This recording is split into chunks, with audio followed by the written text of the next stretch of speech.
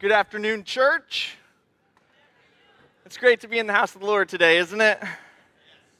Like Kent said, my name is Chris Stephenson. I'm a member here at VCC, and our full-time preaching minister, Steve, is sick today, so we're gonna pray for him. So let me just say this. If you are a guest here today, please make sure you come back next weekend too. I promise you will be blessed by Steve's message to our congregation. Please do not judge the preaching here by my sermon today.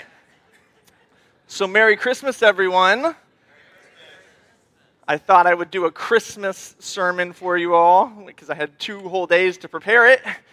And so let's turn to that very popular Christmas passage that we're all very familiar with, John, the 18th chapter. And we're going to start in verse 33. Pilate then went back inside the palace, summoned Jesus, and asked him, "Are you the king of the Jews?" "Is that your own idea?" Jesus asked, "or did others talk to you about me?" "Am I a Jew?" Pilate replied. "Your own people and chief priests handed you over to me. What is it you have done?" Jesus said, "My kingdom is not of this world. If it were, my servants would fight to prevent my arrest by the Jewish leaders. But now my kingdom is from another place." "You are a king then," said Pilate. Jesus answered, "You're right in saying that I am a king. In fact, for this reason I was born and came into the world, to testify to the truth. Everyone on the side of truth listens to me." "What is truth?" asked Pilate. With this he went out again to the Jews gathered there and said, "I find no basis for a charge against him. But it is your custom for me to release to you one prisoner at the time of Passover. Do you want me to release the king of the Jews?" And they shouted back, "No, not him. Give us Barabbas." Aging Booth. By a show of hands, who here has downloaded the app Aging Booth? Okay, so either very few of you have or you don't know what I'm talking about. Both are awkward, so I'm just going to keep moving. Aging Booth is an app you can get on your smartphone. And what you do is you upload your picture to it, and it shows you what you're going to look like in the future. All right, so I'm still trying to decide if it's entertaining or if it's creepy. So I want your help this morning. Here's a picture of me in all of my 35 years. And the next picture is what Aging Booth says I'm going to look like in the year 2043. I don't know why I heard laughing. It's kind of rude. Well, it's not fun if I only use myself, so I took the pictures of some church members whose permission I did not seek in advance, and I uploaded those to Aging Booth. I thought I would start with staff, thought that would be safe, since we pay them not to get mad at us. So first we'll have Kent. Here's Kent's current photo, and then this is what it says Kent is going to look like in a few years. Okay, all right. And then next is Scott. I was excited to do Scott because many of us are anxious for the day that Scott will grow up. All right, so the next picture is what Scott is going to look like in just a few years. That makes me sick. He didn't age at all. One more, just because it wouldn't be fun to only do staff. I took a church member here, Bill Martinelli. He's our drummer. Y'all saw him up here. That's a beautiful picture of Bill. Bonnie is a lucky woman. And the next picture is what Bill is going to look like in just a few years.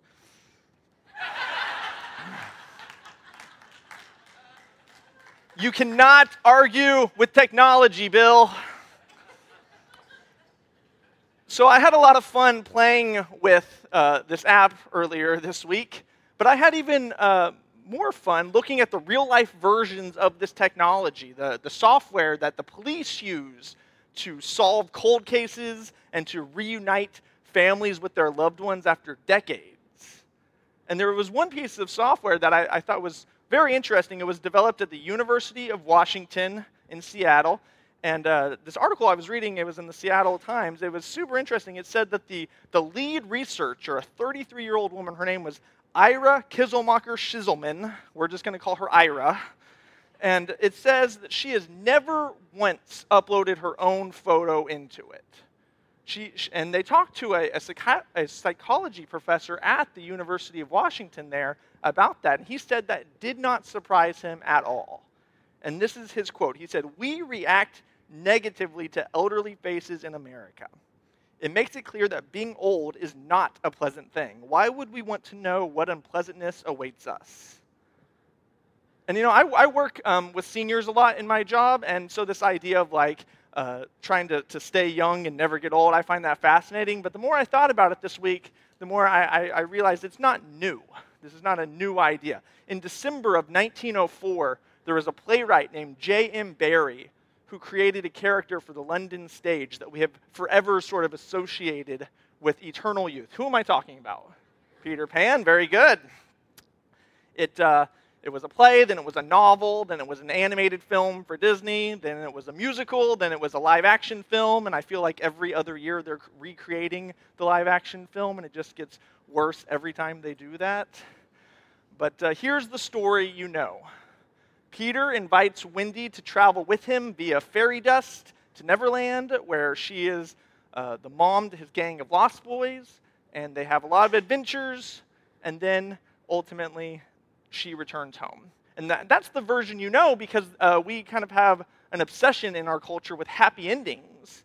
Because in the original play, Peter goes back to Wendy's home decades later, and it says when he sees her, he lets out a cry of pain. He's afraid of her. And in one of the final scenes of Peter Pan, he's on the floor sobbing because Wendy has grown up and he cannot.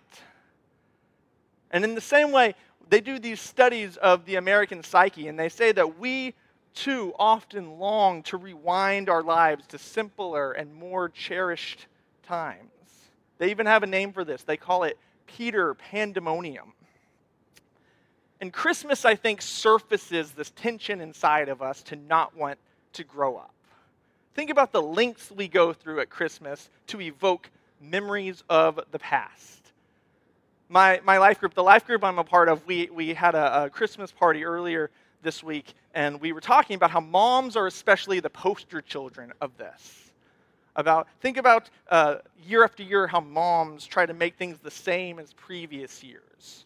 We watch the same movies. We eat the same meals. Some of us wear the same pajamas. We drive through the same neighborhoods to look at lights. We do the Christmas Eve and Christmas rituals the exact same way every year. It's like every year is an attempt to recreate what has been before.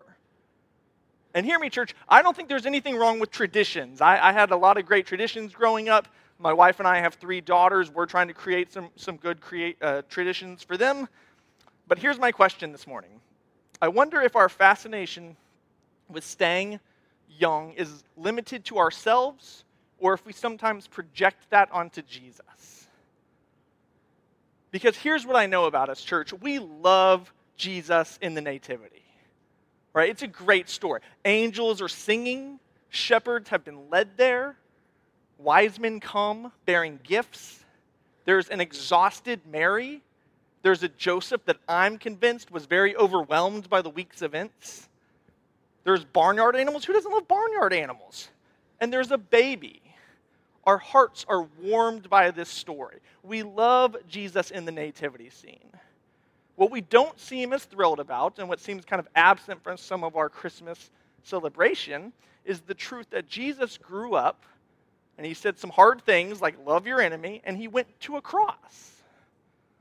Christmas and stories like Peter Pan, they make it true. Who wants to grow up? Who wants to be Wendy at the end of the story, huddled by the fire? Who wants to trade in their plastic nativity scene and trade it for a plastic scene of Golgotha?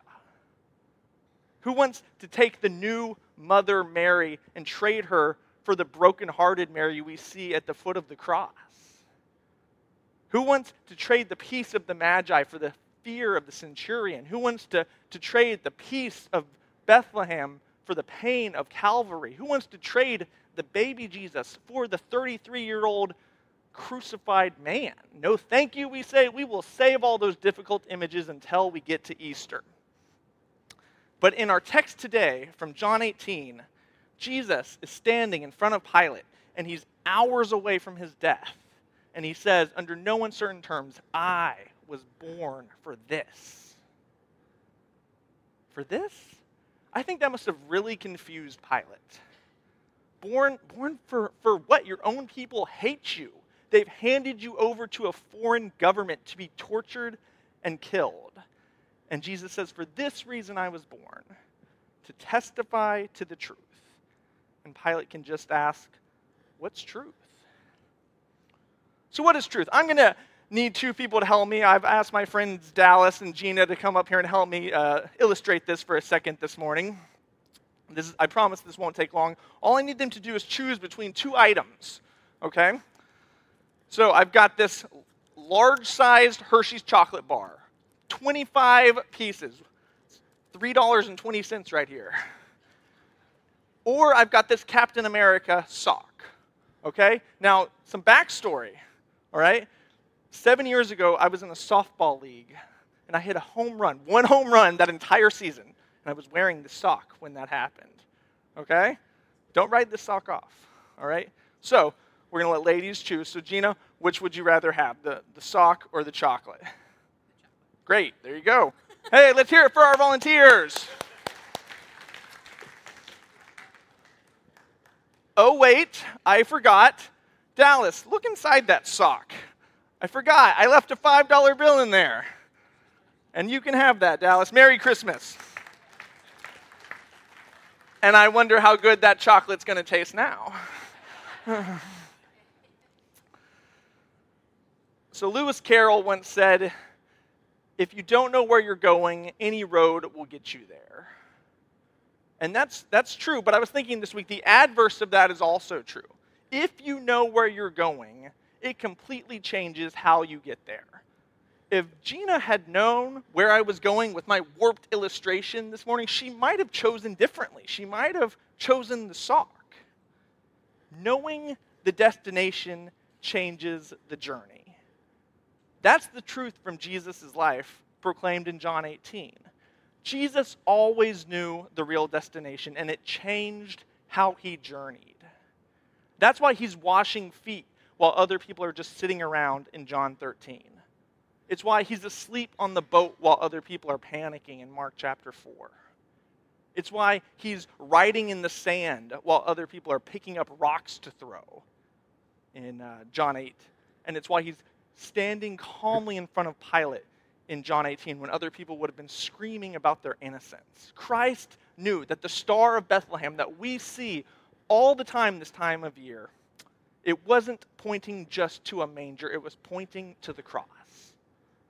He knew he was born to die, and it shaped how he lived. And in verse 37, Jesus says, everyone on the side of truth listens to me. So let's get practical. What does that look like in 21st century America, living on the side of truth? Now, if you've heard me preach before, you know this is where I normally put on my holier-than-thou voice, and I tell people how they can be better Christians. But I'm not going to do that this morning or this afternoon. What I'm going to do today is I'm just going to tell you some examples I've seen over the last 12 months of how this body of believers has lived out truth this year. I could talk about the 12 missions that this church supports every single month that are doing things like saving babies at CareNet, to rescuing girls from sex trafficking at Rafa, to feeding the homeless at the Source, to spreading the gospel all over the places like in Haiti, Australia, and Thailand and Cambodia. I could talk about the 33 people who've been baptized this year, or the 27 other people who have placed membership here this year. And do you know how they became connected with this church? Because of you. Because their friends and their family said, hey, come and see what this Christianity thing is all about. I could talk about the hundreds of meals that this church provided just a few weeks ago at Thanksgiving to people who maybe weren't going to have a hot meal, or maybe were going to be by themselves for Thanksgiving, and we gave out hundreds of meals. I could talk about the dozens of other meals that we've given out all throughout the year via meal trains for people who had surgeries or were shut in their home for a season of time. What am I talking about? I'm talking about the love and the self-sacrifice of the cross. The love and the self-sacrifice of the cross. That's the truth that Jesus was talking about in John 18. If you're a guest here today, you need to know that Vero Christian Church, we're not perfect people, but we are people who love God, love others, or love people and serve others. And I'm just a member here, but I think we are great practitioners at doing the love and the self-sacrifice of the cross. Oh, sure, we can clap for that, yeah. But you might say, Chris, love and self-sacrifice, that's hard. It's hard out there, Chris, especially for Christians. We can't practice love and self-sacrifice. Well, I'm glad you said that, because I've got one more pop culture reference for you. Has anyone seen that movie, The Revenant, with Leonardo DiCaprio? Okay, it's not for everyone. It's a real bear of a movie. It's a real bear of a movie. So it's based off a man who gets mauled by a bear and has to crawl hundreds of miles back to civilization. It's not for everyone. But in that movie, Leonardo DiCaprio says, I ain't afraid to die anymore. I've done it already. And I was thinking about that this week. Doesn't that line belong on the lips of anyone who's been baptized? Because in Romans, Paul says, don't you know that all of us who were baptized into Jesus Christ were baptized into his death? We were therefore buried with him through baptism into death, in order that just as Christ was raised from the dead through the glory of the Father, we too may live a new life. Doesn't that line belong on the lips of anyone who's been baptized? I ain't afraid to die anymore. I've done it already. Says the Christians during the holiday season who give of their time and their resources. Maybe they give to a charity, or they help a family that doesn't have very much for Christmas. I ain't afraid to die anymore. I've done it already. Says the Christian students who decide they're not going to bully the new kid at school. They're going to sit with the new kid at school and show them the love of Christ. I ain't afraid to die anymore. I've done it already. Says the Christian businessman who's trying to get a leg up on his competition, but wants to do it in an ethical way. I ain't afraid to die anymore. I've done it already. It says the Christian parents who say we are not going to let the world teach our kids what right and wrong is, but we're going to take the time and the energy to show our kids God's vision of what a family should look like. I ain't afraid to die anymore. I've done it already. Says that Christian in the doctor's office getting that white knuckle diagnosis. I ain't afraid to die anymore. I've done it already. Says the members of Vero Christian Church and everything they do throughout the week. Knowing the destination changes the journey, church. And that's why Paul says in 1 Corinthians that this is all foolishness if you don't believe.